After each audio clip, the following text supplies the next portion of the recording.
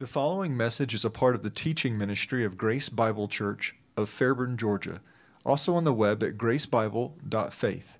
That's gracebible.faith. Right, we're returning to our work in the book of James, and we have now spent 17 weeks in the book of James, and it will be week 19 before we finish chapter 2, but we will get through chapter 2. And even in an elders meeting recently, we were talking about in terms of opportunities for Christmas and what kind of emphasis, and I was hoping I wouldn't land maybe at the beginning of chapter 3 and try to work through let few of you become teachers and the tongue, but we may be in the tongue at Christmas. We'll see. We'll just see what the providence of God in terms of timing, and maybe even I can be persuaded toward directing my attention elsewhere for a little bit. But that's to be determined. We're pressing our way through week 17, 18, I guess now, and there may be a variety of opinions on the pacing of our work through this book. I mean, it's a short book. Why can't you just get through James? And, you know, it's the Proverbs of the New Testament. Oh, no, we're not going to go there. We're actually recognizing it's the wisdom from above that's directing us to be perfect, complete, lacking in nothing. But even that being said, my contribution to the nature of the conversation of our pacing is that the engagement of our work in this letter is that I want you to understand not only the sweep of it. So we do talk about outlines, and we do talk about themes, and we do talk about developments of emphasis, because I want you to see how it fits together, that it's not just a cobbling together of really nice ideas, but there's an intentionality to it, there's a building to it, there's a development of the letter, but also I want you to appreciate the details of it. When we were mentioning just a little bit ago that it's not justification by faith, it is justification by faith alone, but James would qualify that justification also has works. I'm sure you could have already expressed that, but those are the things, the reason you can express that is because James drove us there. Paul takes us there. It just is one of those things where like, oh, he did, didn't he? And James says, absolutely, I did. So those are the details that we wrestle through, we work through, so we take the time to do that, because ultimately the aim is discipleship. It's not just to make some homiletical wowing of the book. It's to disciple one another. It's to develop and build one another up in Christ, a discipleship that informs your thoughts, your hearts, and, as James would say, let's not lack in our actions. And I'm not saying that just because James has so many imperatives, so many commands, but he clearly is expressed not only implicitly by the nature and the volume of his commands, but he's did it in chapter 1. He's doing it again here in chapter 2 very explicitly, that faith has action. It does things. He expects certain things. So it's not just your thoughts, it's not just your hearts, but your actions. To include, as we've already mentioned, and as you're well aware, you're giving thanks in all things. We have obviously a national holiday, and some people might be like, well, that's the government's holiday or whatever, or we give thanks in all things all the time. Well, we do. And you know what? There's really good precedent for taking time to set apart special days and occasions to return thanks to God, to remember things. And so I want to provoke you a little bit this morning, not only to think about the sweep, the details of James, but also how James can provoke us to thanksgiving. Now, with that in view, some of you will remember my closing illustration of our work in James, chapter 2, verses 14 to 17, the beginning of our fifth major section, where I was exhorting you to think about James declaring to us or exhorting us, show me your hands. And that's exactly what he's doing. That's not going to be the transformation of the icon moving forward, but it worked for this morning. He couldn't help but to show you his hands in that image, but nevertheless, it's a staple verbal command exercised by law enforcement when engaging persons and assessing a situation. So again, listen for that command, show me your hands, and that means they want to see hands. For them, it's a matter of safety for themselves and for others. But for James, as we talked about, it's a command of putting the principles, the precepts, and commands of Scripture to action, to expressing a living faith, a faith that works, a faith that takes information that has engaged the mind, which is good. There's a cognitive engagement. It's not just, I don't know how I believe that. Somehow it came to. No, there was a cognitive engagement. There was an affirmation of truth that came into the mind. It's been assessed and transformed, but it's been assessed by the mind. It transformed the heart. That's good. So it's not just an emotional welling up, but it has infected your inner person. So you cognitively take it in, it's infected your inner person, it's transformed you, and then it expresses itself through hands, as it were. So if we think head, heart, hands, expressed action, as it were. So if our aim has been discipleship in our work in James, no matter if we took 2 weeks or 20 weeks or 300 weeks, the aim is discipleship, and a discipleship that, again, transform your thoughts, your hearts, but also your actions, then a mark of its success will have then we'll have been successful if we've impacted all those things, not just your ability to draft an outline. I mean, that would thrill me if one day you came up, even 5 years from now, and you're like, you know what, I've been thinking about the major sections of James and how they break down. I'd be like, that's great. You're such a wonderful person. But that's not the aim. That's a help. But what if you could express the primary arguments of James, how they fit together? That, again, that'd be nice. That means you heard. And maybe if you said, you know what, they really impacted me. Okay, good. We've got the heart. It's affected your affections, your thinking, your convictions. But if we stop there, then you've basically just audited a class, right? You've potentially looked in a mirror and walked away. And that's really bad company. And it really puts you in bad company for that matter. It's the company of persons maybe such as the religious rulers who had deficient, even cowardly belief in Jesus, as we see in John chapter 12, where we read in verses 42 to 43, nevertheless, many of the rulers believed in him. I mean, we'll pause there and be like, yeah, that's great. Let's rejoice with them. They believed. But because of the Pharisees, they were not confessing him. Well, that's not good. For fear that they would be put out of the synagogue, for they loved the glory of men rather than the glory of God.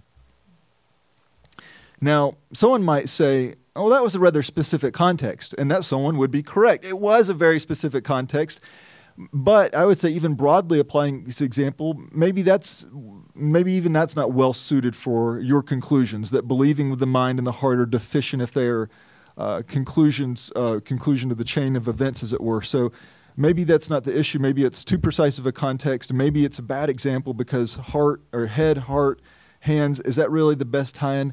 Well, I would say, after all, these men were accused of loving the glory of God, the glory of men over the glory of God. And I recognize that. So there's a very precise context.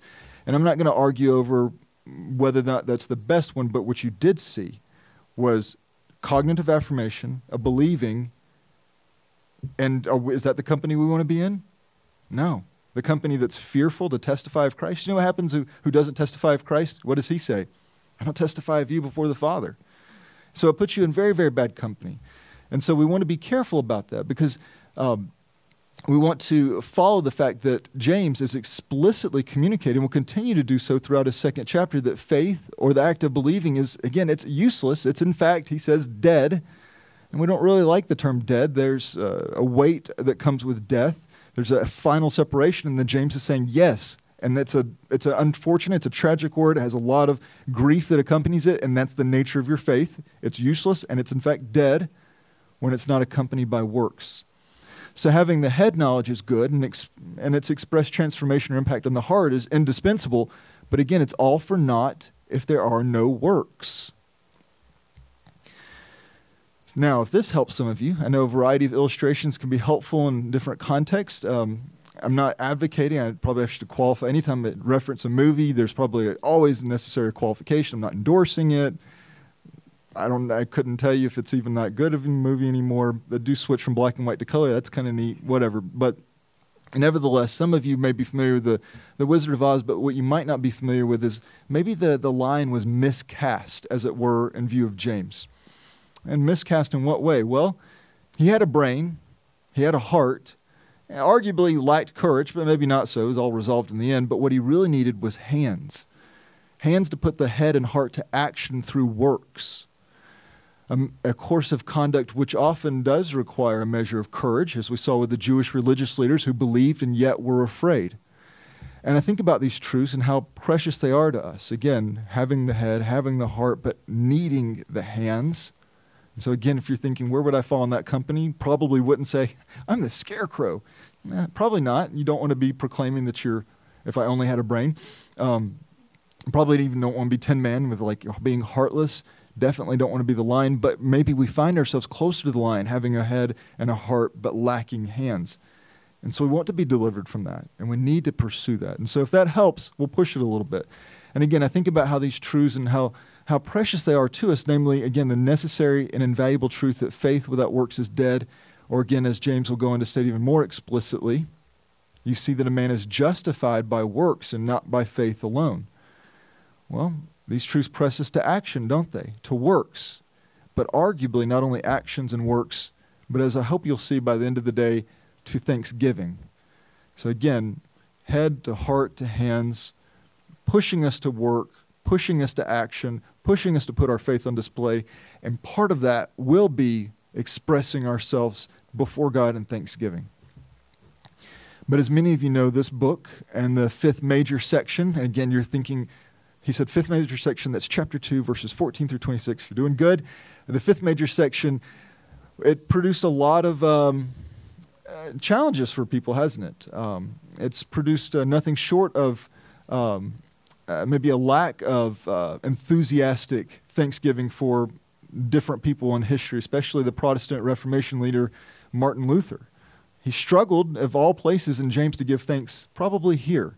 He would see me cite maybe James 2:24 and be like, was that really necessary? I don't even know if the illustrations are necessary, but really 2:24? You're going to draw that out? You're not even going there today? You're going to go there today? Yeah, I think it's helpful. But, I don't believe that he necessarily had a problem with the book as a whole. I think that can be a misnomer that he hated the book of James, thought it was useless. I think it was a matter of proportionate usefulness in his valuation, which I would say was deficient, but in terms of his failing to see and appreciate it in its proper entirety.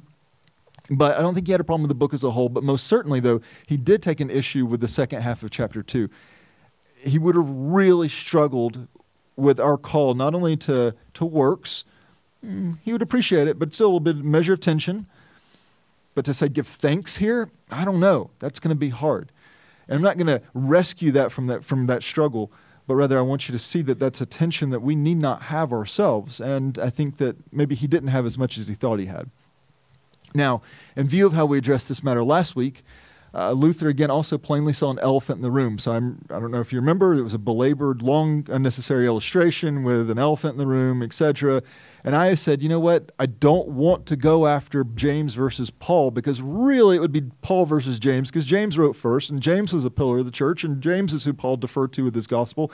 But that aside, we're not going to go there because we don't need to. We don't read Romans 3 and 4 and say, well, what does James say? I think James deserves the courtesy to say, this is what I'm saying. And so I said, let's escort the elephant out of the room. But I don't think Luther would have been satisfied with that. He would have seen, no, we can't just escort it out because there's a potential for destruction. Destruction that would crumble precious and foundational truths, particularly justification by faith alone, as clearly expressed in Paul's letters. Again, because of verse 24 especially. You see that a man is justified by works and not by faith alone. And he identified that destructive elephant, again, as the discourse on faith and works here, which doubtlessly embodied his less than esteemed view of James's letter, which this is usually the last part gets cited, but I wanted to cite it a little bit more in context so that you could see he wasn't just dismissing it altogether. He's dismissing it in proportion, which I would say if you were here for introductions 1, 2, 3, and 4, was it 4 parts? Maybe. And if you've walked through chapter 1, if you've walked through chapter 2, you'd say, no, there is some magnificent Christology here. I'm sorry you missed it. Nevertheless, he states St. John's Gospel in his first epistle, St. Paul's epistles, especially those to the Romans, Galatians, Ephesians, and St. Peter's epistles, or epistle, should have been epistles. These are the books which show to thee Christ. Therefore, in view of that, they've shown us Christ. St. James' epistle is a perfect straw epistle compared with them. Again, that's a comparison because they showed Christ. Did James show Christ? Did he? Absolutely. Chapter 1, verse 1. Chapter 2, verse 1. If we're playing how many times does Christ appear in the book explicitly? But then we would say that James echoes the voice and the tone and even the message of Christ probably and proportionally, certainly more than any other New Testament epistle. He sounds like, what is that? Was that Jesus on the phone? No, it was James. They just sound alike. And so I would say he missed that, and that's unfortunate. Now, that being said, I'm also no master student of Martin Luther. That probably surprises you. But nevertheless, not a master student of Martin Luther, but I'm quite sure it's more complicated than it's often posited before us. He kept James in his copies of the Scriptures. So if he thought James didn't fit, then it was rather disingenuous not to toss it out. But he kept it there, even maybe under measure of protest. But he's a Protestant. never mind. Nevertheless, he kept James in the copies of the scriptures, apparently removed this statement from later editions of this preface to the New Testament, so maybe softened up, I don't know. Also, while we would likely not be close friends for a variety of reasons, he did much good, and for that I am thankful. But even so, like many others, Luther does not appear to have missed the clear echo of Christ throughout, Luther does appear to have missed the clear echo of Christ throughout James and the crucial nature of how the matter of faith and works must be understood as expressed by James. He missed that, and that's unfortunate because he was a very good student, did a lot of excellent things that we are indebted to. And I want to press that because Luther, again, clearly understood the principles James is firmly pressing us to in his second chapter. We see as much from his introduction to Romans, to Luther's introduction to Romans. He understood what James said, and he actually affirmed it. He just didn't realize he was affirming it. And let's hear Luther in his own words. In his own introduction to the book of Romans, by the Apostle Paul, the part that is supposed to be in conflict with James. The one that talks about justification by faith alone and expects works, that Romans. He states the following. Faith, however, is a divine work in us. It changes us and makes us to be born anew of God. It kills the old Adam and makes altogether different men in heart and spirit and mind and powers, and it brings with it the Holy Ghost.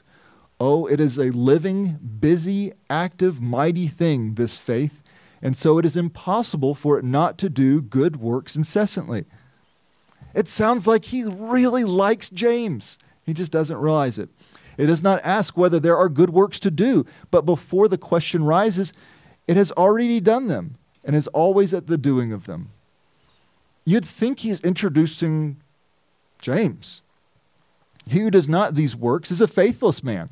He gropes and looks about after faith and good works, and know neither what faith is nor what good works are, though he talks and talks with many words about faith and good works.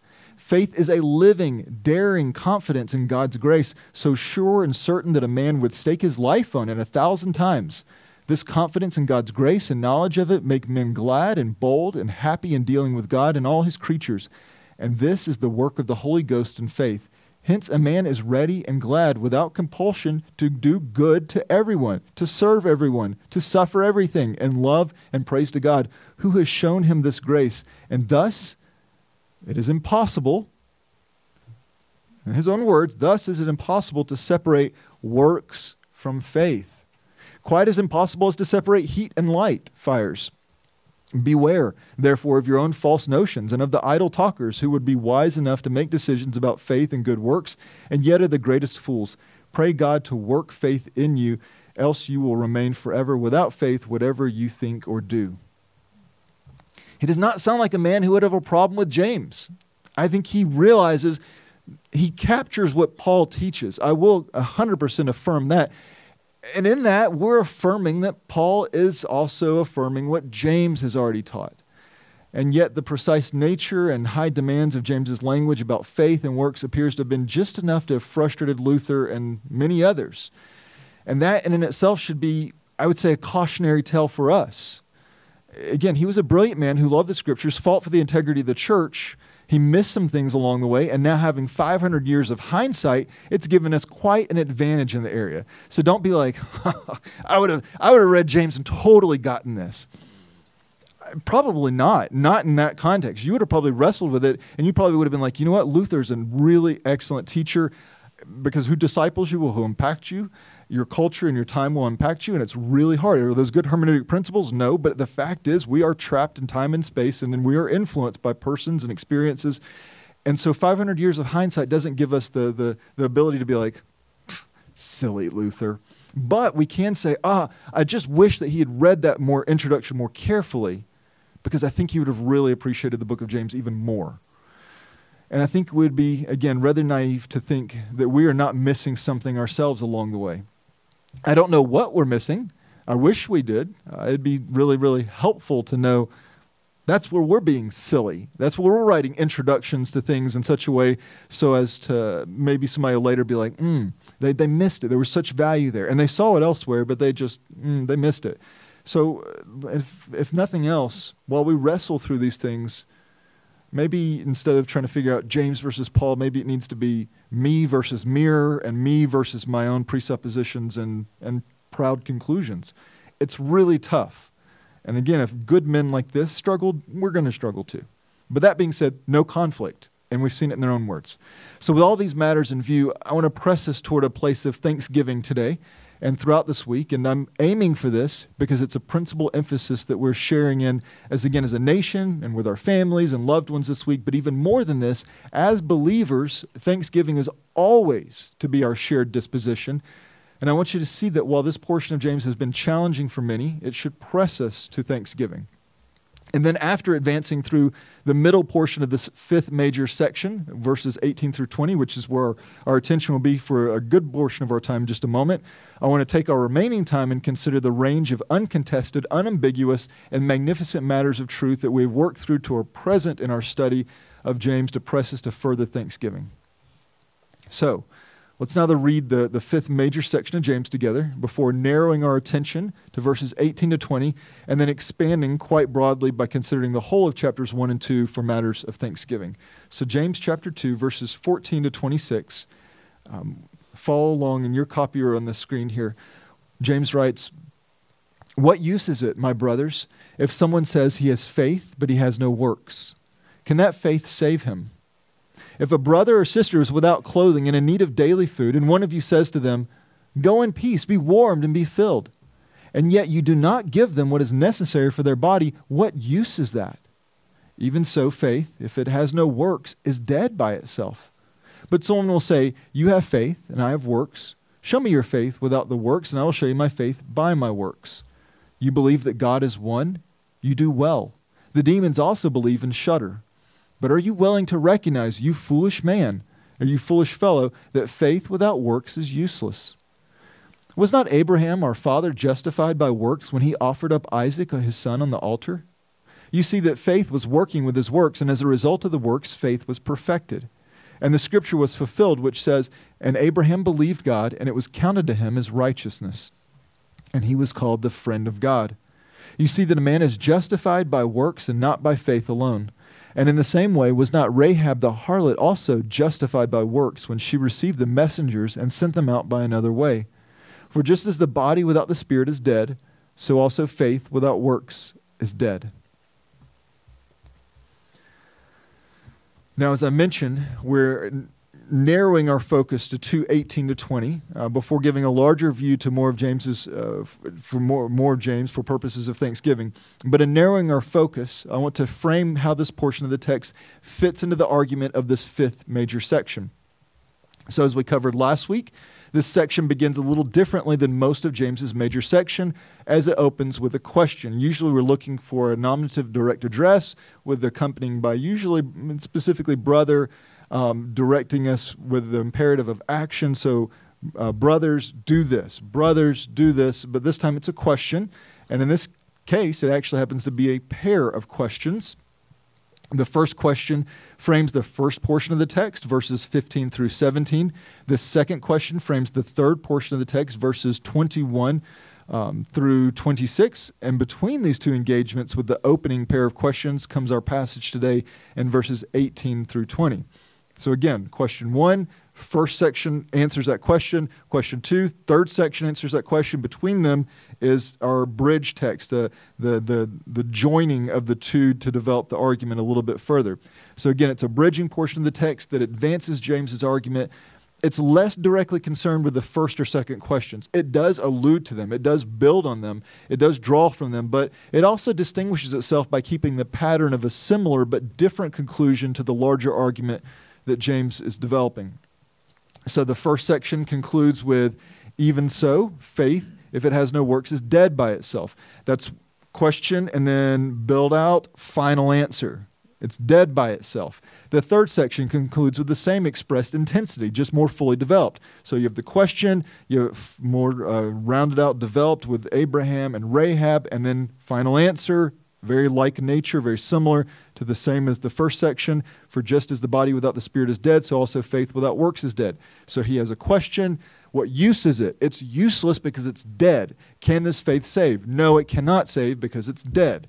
But as I mentioned, the bridge passage concludes in a similar way, but different, as it were. He states, for its conclusion, but are you willing to recognize, you foolish fellow, that faith without works is useless? Now, plainly, the message, in essence, remains the same. A workless faith is a useless faith. If you have maybe a copy of the King James, some of their some different textual matters, maybe some others as well, will have that's also dead here. It appears that useless is the better fit. I'm good with that. He's already expressed it's dead. It's dead. Here he's peppering in the middle. It's useless. I think he's driving that same focus, but just with a less intensity. He's not answering one of the questions. He's bridging.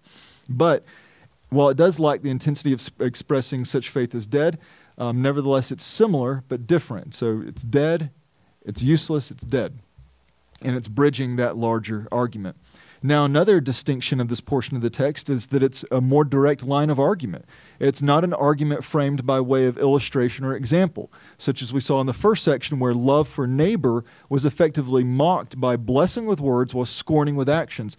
Be warmed and be filled as you walk by and they're shivering and hungry. And that was a very clear, very rather powerful, direct illustration that built out that kind of faith is useless. Why is it useless? Because it's dead. And it's also not like the historic example that we're going to see next week with Abraham and Rahab, another very powerful coupling of illustrations. Abraham is obviously well-known, well-respected, and to draw from two high points, he believed in terms of the time in which God cut the covenant with him, or right before that, and then also the offering of Isaac, in which he was interrupted. We spoke to that last week in our class on the covenants. And then Rahab, well known for her even very small window and influence throughout the scriptures. And so those weighty illustrations. So you have created illustration, historic illustration to build out those. But in this bridge section, it's different. He doesn't give illustrations. It's more of, again, a direct line of argumentation that James not only advances his point, but naturally takes us to the final section where he delivers that arguably heavier theological punch. So question, illustration, final point, a bridge, just very direct line of argument that's taking a little bit from the first part, a little bit from the last part, getting us to that third part. The third part, Abraham and Rahab, and really drives home his emphasis. So you can see points of connection there. You can see this transition developing as verse 18 has a more natural association also with the first section, focusing on demonstrable works that must accompany faith. And then you also see in verse 19 the introduction of the language of believing, which expresses itself by more than just cognitive affirmation. And so this is the first point in time in which James is explicitly within this section talking about believing, and he's setting us up for a lot of talk about believing and the nature of believing and that it's a working, living faith. So again, verse 18, we saw, again, show me your works, like tending to a brother or sister in need, and thereby demonstrating the living faith is useful. Verse 19, believing demonstrates itself with clear action like that of Abraham offering Isaac and Rahab caring for the spies, exemplifying a faith that justifies and thereby a faith that saves. And then this bridge section finishes with its own conclusion, again affirming that faith without works is useless. Now, let's narrow our focus to the particulars of this section. As we do, we'll immediately engage a textual challenge, as it were. However, I want to first state that I'm confident that Frank is he's prepared to think and wrestle through these challenges. You are, right? You're prepared to wrestle through that. And I'll be frank. This is hard matter to resolve. Now, I need to wait a moment here. Who is Frank and I am I he? No, I'm me and you're Frank. I'm just being Frank, but not you. Right? Now, there's going to be someone out there in internet land that will maybe, by happen circumstance or just pure accident, maybe stumble across the audio of this. And they're not going to know what just happened. They're not going to have any idea that I'm talking to Frank about me being Frank, but I'm not Frank. I'm just speaking frankly. And there's something to be said for, we have to be really careful with language. Sometimes it gets very confusing, and sometimes we do that even with pronouns. And so last week when Psalm 105 was up on the screen, I hope you weren't cringing when reading the scriptures, but I looked at it and I thought, I missed the way I pasted in some font changes, and there's capitalizations that are off, and sometimes I thought, I missed that. Fixed it this week. And then sometimes you'll have pronouns woven in there with talking about God and then talking about Moses, and you're like, capital U? Is it Moses? Is it Yahweh? And we have to be very careful, very intentional. Who's talking here? And again, somebody stumbling on internet land, they might not have the context of me looking at Pastor Frank and engaging him by name while also expressing the manner of engagement by way of me being Frank. Well, and these pronouns and how do we understand these things? Well, James wasn't playing around with words. He wasn't playing around with structures to drive a point home, but he was creating an oratory engagement for the purposes of making a point. However, like the person who lacks the fuller context of me speaking directly to Pastor Frank, so also we lack helpful details ourselves of the structural context here, namely where to end those quotation marks. And you might think, what does that matter? Well, it actually kind of helps. It's a decision that will not do irreparable harm to the text, but it can change how the argument's expressed and how we understand that. So as you see, the Legacy Standard Bible, the NASB, they extend the quotation through the whole of verse 18. You're like, but that's not how you had it in our text. It's not. I actually bumped them back a little bit I'm persuaded they should be bumped back, like the ESV and the Net Bible did. And we're trying to figure this out because we're trying to figure out how far is James giving this proposed argument. Did it stop here and then he responds, or does it go here and then he responds? Is it the biggest deal in the world? Not necessarily, but it does help us wrestle through and think through the argument and the flow of it. And again, the reason for these distinctions are not that we have, it's not bad translations. It's not like, oh no, I have to throw my Bible out or I have to get the white out again. Don't put the white out away. Don't worry about it. It's the fact is we don't have quotation marks in the original text and we have to supply them ourselves. We make the best effort we can. But where you put them determines how James is presenting someone else's argument and when he begins his response. And speaking to this challenge, it was encouraging that someone else found it challenging, namely Douglas Moo, who stated, "We will have to rest content with accepting the interpretation that has the fewest difficulties." Welcome to my world. But which interpretation this might be is, as one might expect, a very subjective decision. And by this, he also means the nature of who is purported to be speaking, the framing of their argument, because it's not simply, well, someone says this and someone else says that. It's more precise than that. So, while a reasonably complicated matter, argued to be one of the most challenging in the book, which thankfully, because if we get over this little hill, we're good. We're going to coast, I think. The core principle is plain enough. It's one that we've been emphatically pressing. It's the one that James has been very clearly pressing, namely that you cannot express genuine faith apart from works. That's what he's getting at.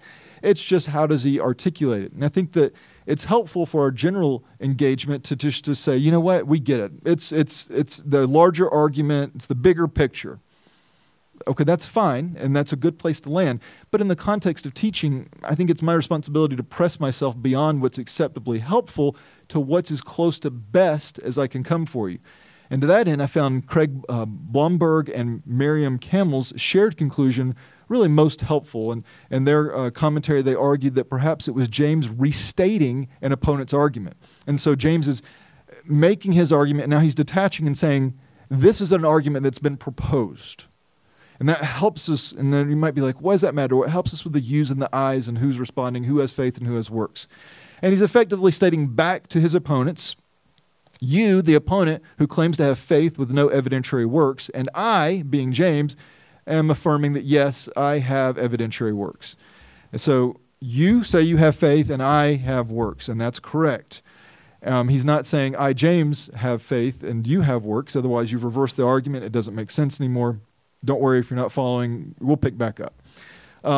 But again, it seems like a silly thing to wrestle with, but for what it's worth, this conclusion seems to do the best job in keeping the pronouns in order and the flow of argument consistent. So with that stated, let's get back to how this illustrative confrontation began.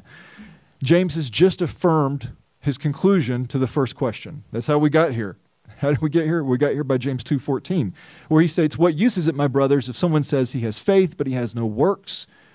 To which he answered by building out a dramatic image of serving with lips, rejecting with deeds, and thereby concluding, even so, faith, if it has no works, is dead by itself.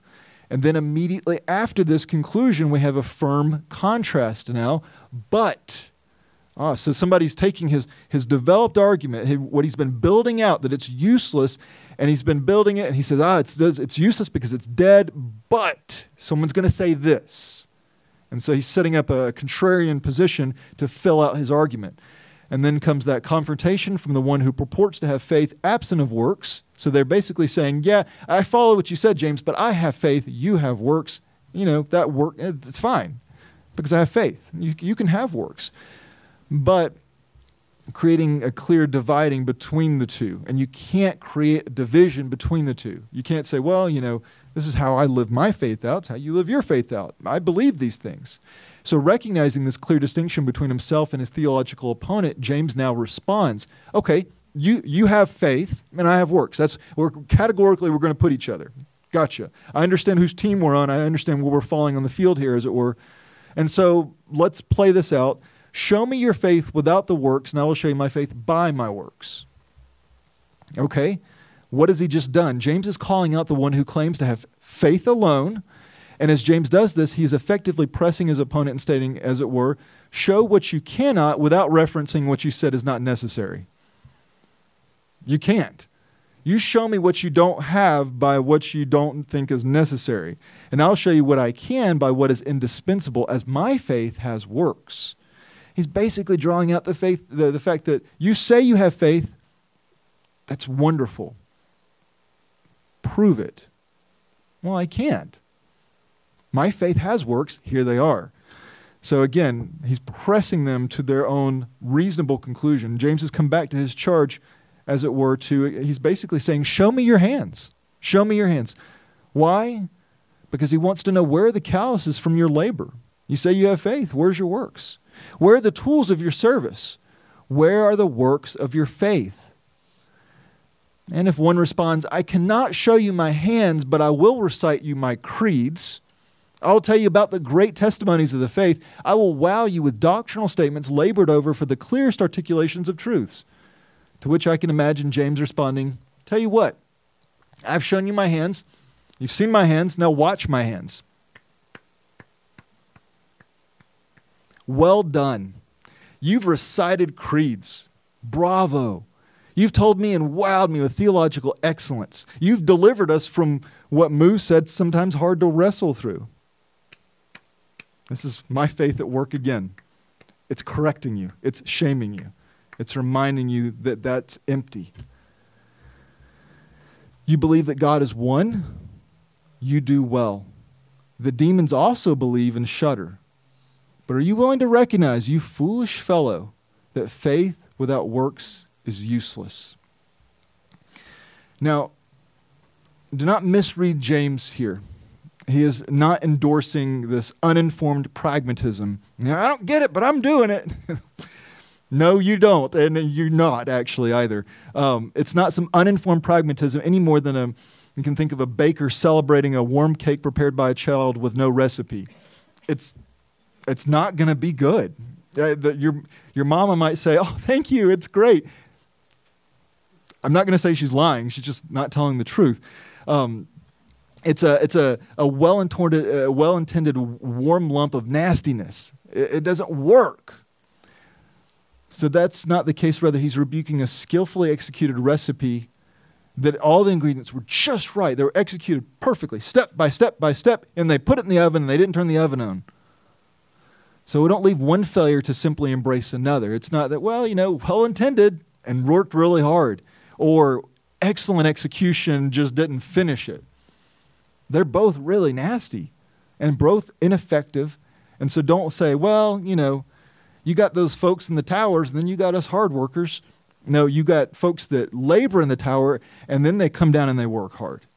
And then you got folks that are somewhere in between, and we're all in this together.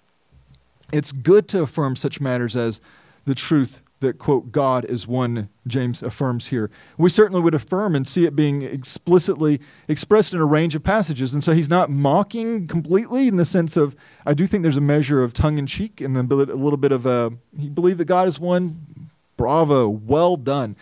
But that is good, right? We would affirm that. You go to 1 Corinthians chapter 8, verses 4 to 6. Therefore, concerning the eating of things sacrificed to idols, we know that an idol is nothing in the world, and that there is no God but one. Yes, that's good. We're affirming that. For even if there are so-called gods, whether in heaven or on earth, as indeed there are many gods and many lords, yet for us there is one God, the Father, from whom are all things, and we exist for him, and one Lord, Jesus Christ, by whom are all things, and we exist through him. And so James isn't mocking theological affirmations. That's good truth, right? Or maybe we could draw from Ephesians chapter 4, verses 4 to 6. There is one body, one spirit, just as also we were called in one hope of your calling. One Lord, one faith, one baptism, one God and Father of all, who is over all and through all and in all. Or maybe we could even affirm from 1 Timothy 2, 5 to 6, for there is one God and one mediator also between God and man, the man Christ Jesus, who gave himself as a ransom for all, the witness for this proper time. And so maybe that's what James is affirming. He's saying, yes, you believe that. That's good, because there's a lot of theological truths that are not only rooted in that, but that are developed through that. And that's good. But we're mindful of the historical context. These letters were not written yet. And even if they had been, it might appear to be a more obscure matter to draw from his readers, because some of you are like, why would he draw from that? Clearly, he's drawing from the great Shema. And because we're mindful what would have been uniquely precious to these readers who he has described as among the 12 tribes who are in the dispersion. These were Jewish believers or those who claimed to be in Christ. They may have even continued the practice of reciting the great Shema no less than twice a day. And so they would hear the echo of, when you say God is one, you're doing well, they'd say yes, because daily it's, hear, O Israel. Yahweh is our God. Yahweh is one. You shall love Yahweh, your God, with all your heart and with all your soul, with all your might. So James is not simply, but again, he wasn't just simply drawing on a sentimental passage, but one that was a foundational element of theology that a faithful Jew would have intimately known and affirmed as believing. So it's not just, oh yeah, that New Testament builds that out. No, he knows his audience. He knows this is precious to them. He knows that they appreciate the foundational affirmation that they recite every day of this precious truth. And he's not mocking it and picking at it, but he's saying, you believe that God is one. You can affirm that foundational truth. That's good. And so this was a piercing but necessary blow, because he doesn't just say, that's good. He goes, that's good, and the demons affirm as much. So it's not good enough. To Jewish men and women who daily recited a beloved foundational truth about God, you believe that God is one, you do well. He now states again, the demons also believe and shudder. Your theology is as solid and potentially as impactful as that which is possessed by fallen angels who have no standing in judgment and will forever suffer a just torment. That's a little deflating, but it's only deflating if that's where it stops. And that's where James, he's not, Francis Schaeffer, I'm sure somebody would be like, well, you endorse everything. No, I'm not endorsing everything about anybody, not even myself. But nevertheless, he would, in his evangelistic patterns, he would take people to their logical extremes and show them, just how hopeless are you? Well, you're pretty outstandingly hopeless, but here's hope. And James is doing that a little bit in the sense that these are good truths, but they can't be left here. You leave them here, not in really good company. There has to be something more. So your faith, if it goes no further than cognitive affirmations and deep thoughts and even affirmed convictions, but has no works, it's useless because it's dead. Now, I'm confident you've gotten your hands around this. This is not overly complicated, but I'll briefly press it a bit more, citing just a few passages where we see this truth played out, namely demons expressing that which they believe to be true, and they're right. So we see in Mark 1:34, and Jesus healed many who were ill with various diseases and cast out many demons. And he was not permitting the demons to speak because they knew who he was. Okay? More than some people. Luke chapter 4, 30-35, and then skipping down to verse 41. And in the synagogue there was a man possessed by the spirit of an unclean demon, and he cried out with a loud voice, "Let us alone! What do we have to do with you, Jesus the Nazarene? Have you come to destroy us?" He certainly knows the nature of their relationship. "I know who you are, the Holy One of God."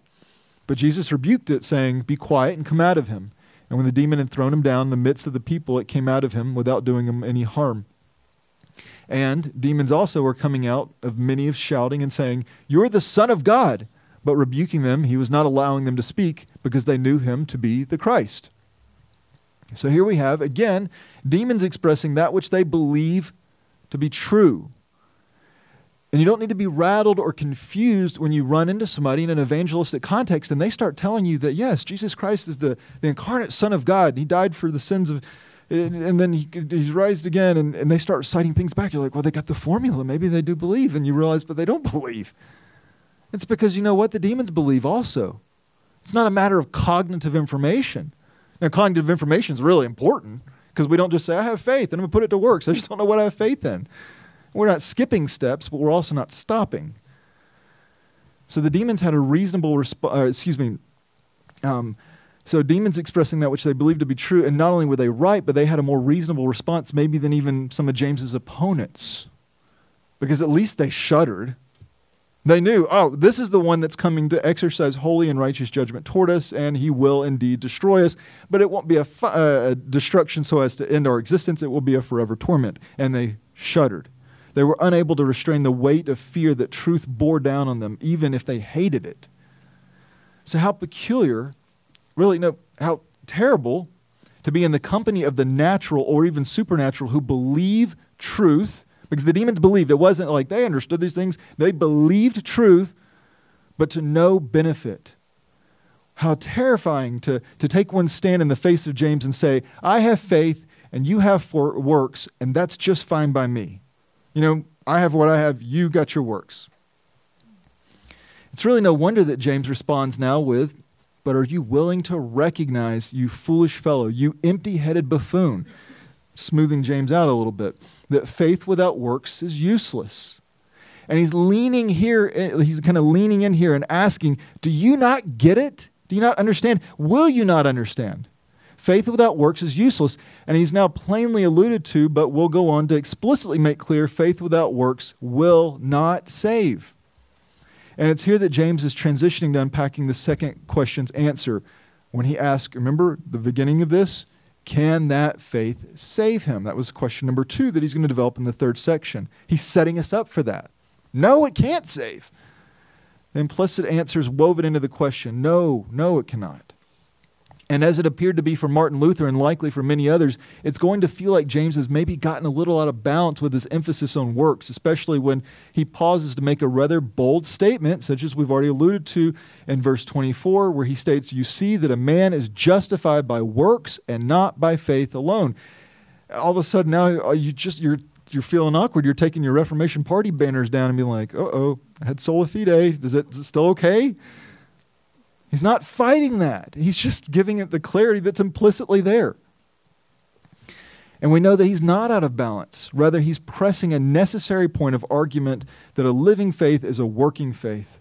And just as he begins the second half press, or perhaps in the language of basketball, he implements his full court press, aggressively defending on both sides of the court, giving no reprieve to his opponent. He sets us up with a little wordplay that we miss in English. Again, not because our English translations are deficient.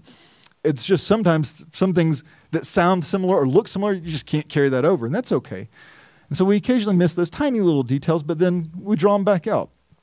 And so here you see the verse provided for you once more, and you can see on the screen that he has 2 words that look a little similar to us, but maybe not that similar.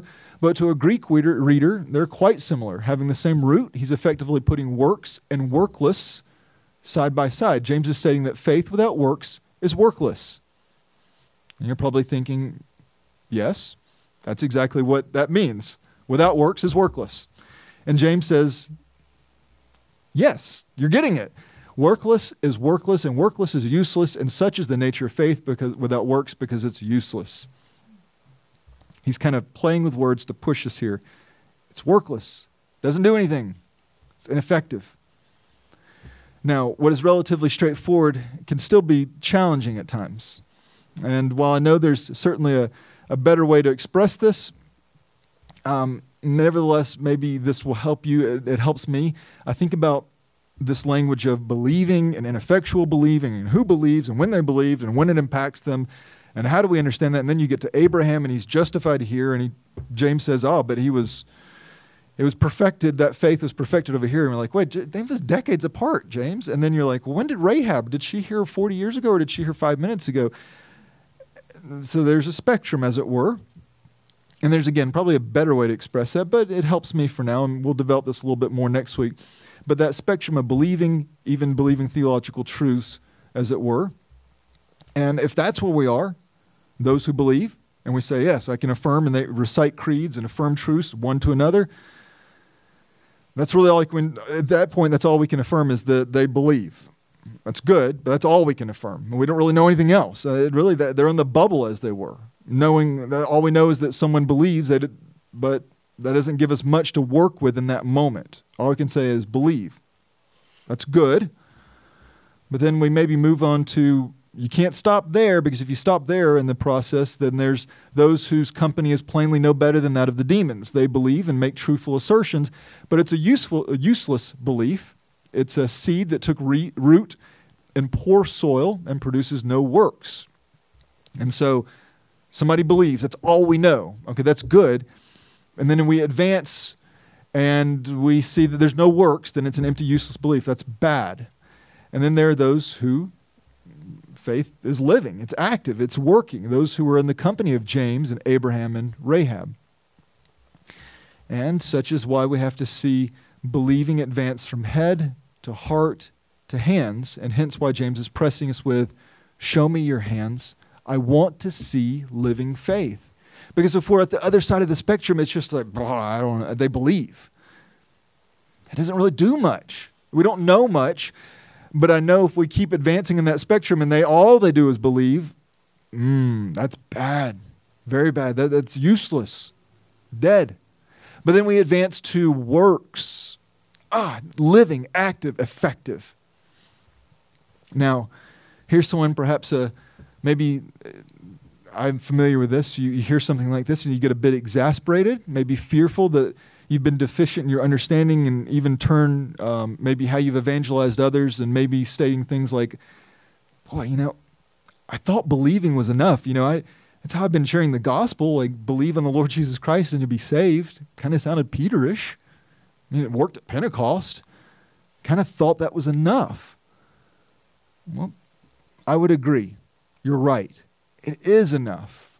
We have things like Romans 10, 9, and 10, beloved passage. You work through the Romans road, you got to get to 10, 9, and 10. That's the end. If you confess with your mouth Jesus is Lord and believe in your heart that God raised him from the dead, what does he say? You will be saved.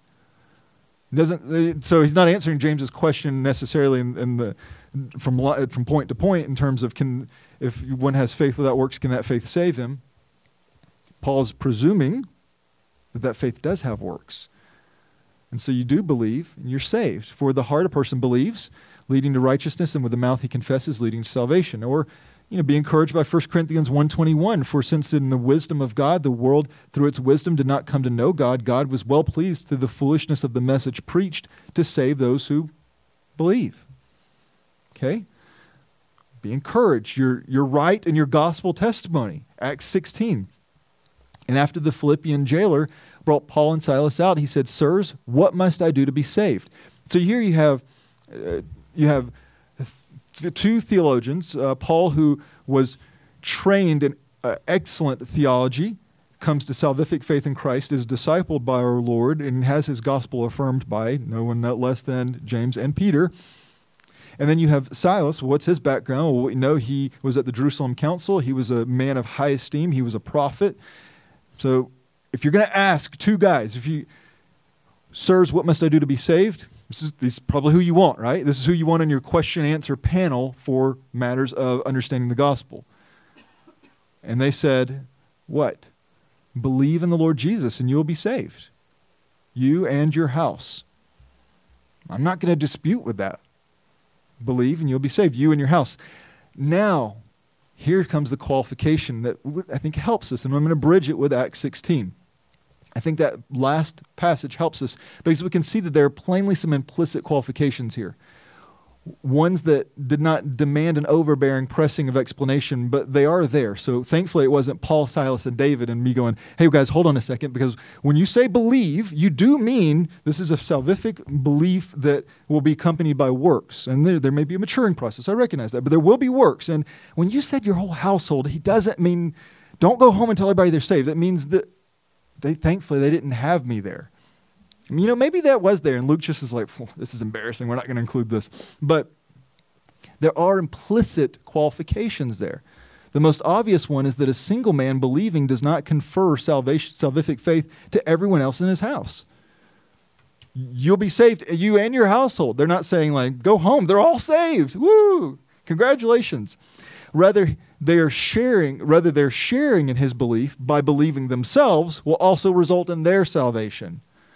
It's an implicit qualification we understand is there. Well, in a like manner, there's also an implicit qualification that true believing will prove itself to be a believing accompanied by works. Works that may not be immediately obvious. We don't say someone came to faith and you're like, show me your hands. Well, they're awfully soft. Doesn't look like you've done a lot of work. 5 minutes, give 5 hours at least. So it may not be immediately obvious, but they will be there, and they should be plainly apparent with time and maturity certainly should come. And James will go on to unpack this further in our next section with the examples of Abraham and Rahab. Now, we've finished our bridge. We're going to get to that third section, but not today. We're going to get there next week. So with our time that remains, if there is any time that remains, I'm just going to presume there is, but with what remains, I spoke a little bit earlier that I wanted to provoke you to thanksgiving now. And I told you that Luther struggled here a little bit, and that's okay. It's okay to struggle. Just the rule is, and the rule of our house is, if you're going to wrestle, you don't just give up. You give up, fight until the end, and that's okay. And then resolution will come. Maybe not this time, maybe next time, but it's okay to struggle. And Luther struggled here, and the Lord's made that clear to him now. I think you would have struggled to give thanksgiving here, but I hope you can say, you know what, how can I not give thanksgiving to God for this?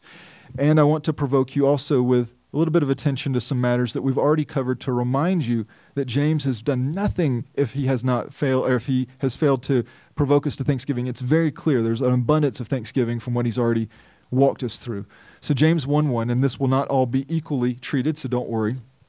And this was a few months ago. So when we talk about the first major section, second major section, we're not even including James 1. That was introduction. James 1:1, we covered a few months ago, and when we started our work here, we spent a number of weeks introducing the book, and with this, we also introduced James and his readers.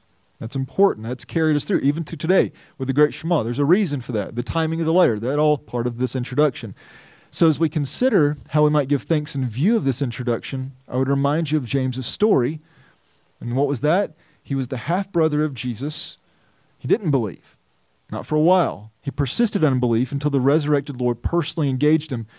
And I think about the range of our stories. So we've heard most of our stories, not everybody's story, and some of us weren't available at different times, but we've heard a lot of our stories, and most of us we fall somewhere on the spectrum. So there's some of us who grew up in a truth-rich or a truth-opportunistic homes and came to salvific faith in our early years. And for that kind of context, how can we not just pause and give thanksgiving to God? That we like James, can say, yes, I'm a slave of God and of the Lord Jesus Christ. Because in God's providence, he put me in a context in which I heard truth and responded. That is a reason to pause and give thanks. Some of us grew up in a truth-rich or truth-opportunistic environment and home, and only later came to faith, perhaps even conflicted by this, that the gospel was not embraced sooner. But in this way, there's a similar and precious likeness to James's story, one of having much to draw from after having your eyes opened. You don't need to go like, oh, I had so much opportunity, I didn't repent and believe earlier. Well, James, you know what? He walked with Jesus. He lived in his house. It's okay. This is all in God's hands, and in his kind providence, he drew you to himself. And for that, how can you not abound to give thanksgiving to God that you also now are a slave of God and of the Lord Jesus Christ? And some have walked longer in darkness, and it may naturally feel that years maybe were wasted and the guilt of sin compounded, but in God's good timing, you were delivered from being a slave to sin to now, again with James, a slave of God and of the Lord Jesus Christ. And for that, How can you not come across this introduction? And we don't want to be selfish when we read an introduction and think about me, but you read it and you see, wow, how can I not give thanks to God that with James I can also affirm that I'm a slave of God and of the Lord Jesus Christ. He delivered me. I didn't know why he did when he did, but he did. James, same thing. He could have been one of the apostles, but that wasn't God's prescribed plan for him. It was going to be after the Lord was resurrected. And then there were James's readers who were part of the dispersion, be it the historic dispersion in which Israel was driven from their land because of persistent unbelief, or from more recent experiences of the church being pushed out of Jerusalem because of early expressions of persecution. They were now sojourners who basically they were wandering about longing for home, to whom James opens his engagement by stating, greetings. But do you remember the nature of what greetings, how that term is more commonly translated? Rejoice. And such is the nature of the community of faith. We are a people who rejoice. And if we rejoice, then surely we also ought to abound in thanksgiving as we sojourn and long for home ourselves. And as we advanced in our studies, we worked through the first major section, spanning from chapter 1, verses 2 through 15, Foundations for Wisdom's Path to Perfection, a section that has so much to draw from, but we're going to focus on just a few items to direct our attention toward thanksgiving. First, the opening command of this letter, consider it all joy, my brothers, when you encounter various trials. And when we first engaged that, it sounded so weird. It sounded so strange, so really unnatural. But now I hope it's becoming increasingly and preciously clear that yes, of course we can rejoice when we experience various trials. How can we not have a view to that command with much thanksgiving to God? Well, we need help with that. Okay, rejoice in view of the fact, knowing that the testing of your faith produces or brings about perseverance, and in your letting perseverance have its perfect work, we will be made perfect, complete, lacking in nothing. So again, now how can you not be one who abounds in thanksgiving to God when we have the assurance that though our faith be ambushed and assaulted, its persevering work will accomplish something so much grander within us as we're increasingly walking in the wisdom from above and are conformed to Christ? How can you not give thanks to God that assault, surprise, attack, challenge to your faith is doing something? Or how about the next command in which we are to ask in faith for the wisdom we need, knowing that God provides it to us generously and without reproach? And so we need wisdom. God gives wisdom. For that we, again, most naturally should abound in thanksgiving to God. He's given wisdom to us, the wisdom to negotiate the challenges of this life, wisdom to exercise our faith in a way that's pleasing to Him and put it to work. Or consider the glorious encouragement provided in verse 12. Blessed is a man who perseveres under trial, for once he has been approved, he will receive the crown of life, which the Lord has promised to those who love Him. No commentary necessary, is there? I mean, that's magnificent. And so we give thanks to God. And then we worked through a major section that was a bit smaller than others, than most of the others. The second major section, spanning from chapter 1, verses 16 through 18, the giver of life gives all good things. And here I would just ask, what does any polite person say in response to receiving a gift? Thank you. And if I need to provoke your thanksgiving to God here, then I would need but to read this small section for you.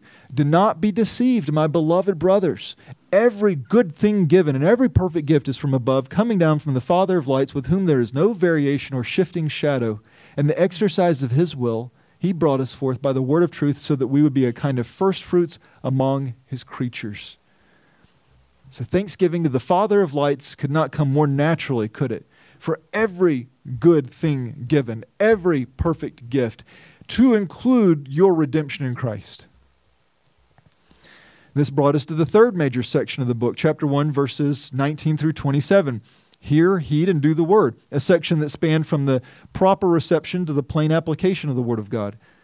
And so we give thanks to God that because of His effectual work within us, we have received the implanted word, which is able to save our souls. And having received it, we get to put Christ on display through our faithful application of personal discipline, love expressed through mercy, and holiness of life. So once more, for that, how can we not abound in thanksgiving to God? He's given us His Word. He's worked an effectual work in us, and we can put it to action. That's a really magnificent grounds for thanksgiving to God. And from the conclusion of chapter 1, we advanced into chapter 2 and came to the fourth major section of the book, covering verses 1 through 13, governed by the royal law, a section that pressed us to exercise love for neighbors, thereby fulfilling the royal law, a law fit for those who are heirs of the kingdom, chosen from this world. So as we express mercy to those in need, love for others, for our fellows, the brothers and sisters in Christ, and grace to those in our sphere of influence and opportunity, we are constantly reminded that we are but doing what God in Christ has done for us. And for that, again, how can we fail to not abound in thanksgiving to God? And now we've come to the fifth major section, chapter 2, verses 14 through 26. Living faith is a working faith. And as we've discussed, this is a very challenging portion of James for many people, but I hope less challenging for you now, though admittedly it's next week's portion that really focuses on the point of perceived tension. So you might think, this section's really not challenging. Well, there's always next week. It does get difficult, but it is just that, though. It is a perceived tension. And I hope you not only saw that with Luther, but I hope that you'll see that with yourself as well, that what you're affirming over here is really what you've affirmed with James as well. And I hope you'll continue to see and understand that so that we don't miss the magnificent value of what James is providing for us. But still, how do we not give thanksgiving to God here? The giver of all good things has given those of us in Christ a living faith, a faith that will work and will put His perfecting work on display in us. So for that, I think we cannot but abound in thanksgiving to God.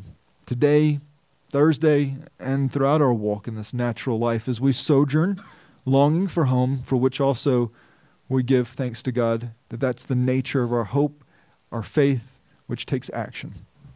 All right, let's pray.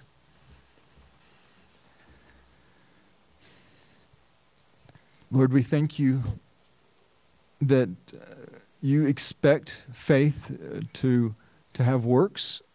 That's the nature of genuine belief. It's easy to say. Sometimes it's not easy to say. Sometimes it's hard to think through things and to affirm them to be true. But it's always easier to say than to do. And so, Lord, we want to be those who are doers of your word, even as we've affirmed in chapter 1 and continue to see built out in our care for others and our care for those within the church and care for those who you've put in our providential circumstances. And so, Lord, would you find us faithful and abounding in faith expressed through works. We don't want to have a useless, dead faith. So we thank you that James has provoked and prodded and pushed us here. We thank you also that that's not in conflict with what you said anywhere else. It's not that that's an assault on grace. It's a reflection of grace in our lives. It's what we do now. We're people who work. We exercise our faith. And we thank you for that, Lord. We thank you that you've so worked in our hearts and will continue to work in our hearts. And we thank you also that there's such an abundance of things for which we can draw from to increase and to fill out our thanksgiving. And we could do what we just did with James when we get through 3, 4, and 5 as well. We could do that with 1 Peter and 2 Peter, Jude, the life of Christ, the covenants, and even any other engagement with, as the scriptures, Psalm 105, Psalm 106. The psalmist himself is giving thanks. Praise Yah, praise Yahweh. He's literally saying hallelujah, the praise Yah, reminding us of the works of God throughout redemptive history. So Lord, we recognize when you express that we're to give thanks in all things, you're just commanding us to do that which should come naturally to us. I think about Paul and Silas, or really Paul and Barnabas, accompanied by Silas and others, but talking about their leaving the Jerusalem council, and they said that they reminded us, they told us to do this one thing, to remember the poor, and he says that we intended to do just that. And so may that be the nature of our command to give thanks. Of course, we intended to do just that. So Lord, would you be pleased to help us? Find us faithful, not just in a moment. Certainly moments have their time. There's times to set apart and give special attention, but in the totality of our lives, may it be living faith that is always giving thanks to you. We pray in Jesus' name. Amen.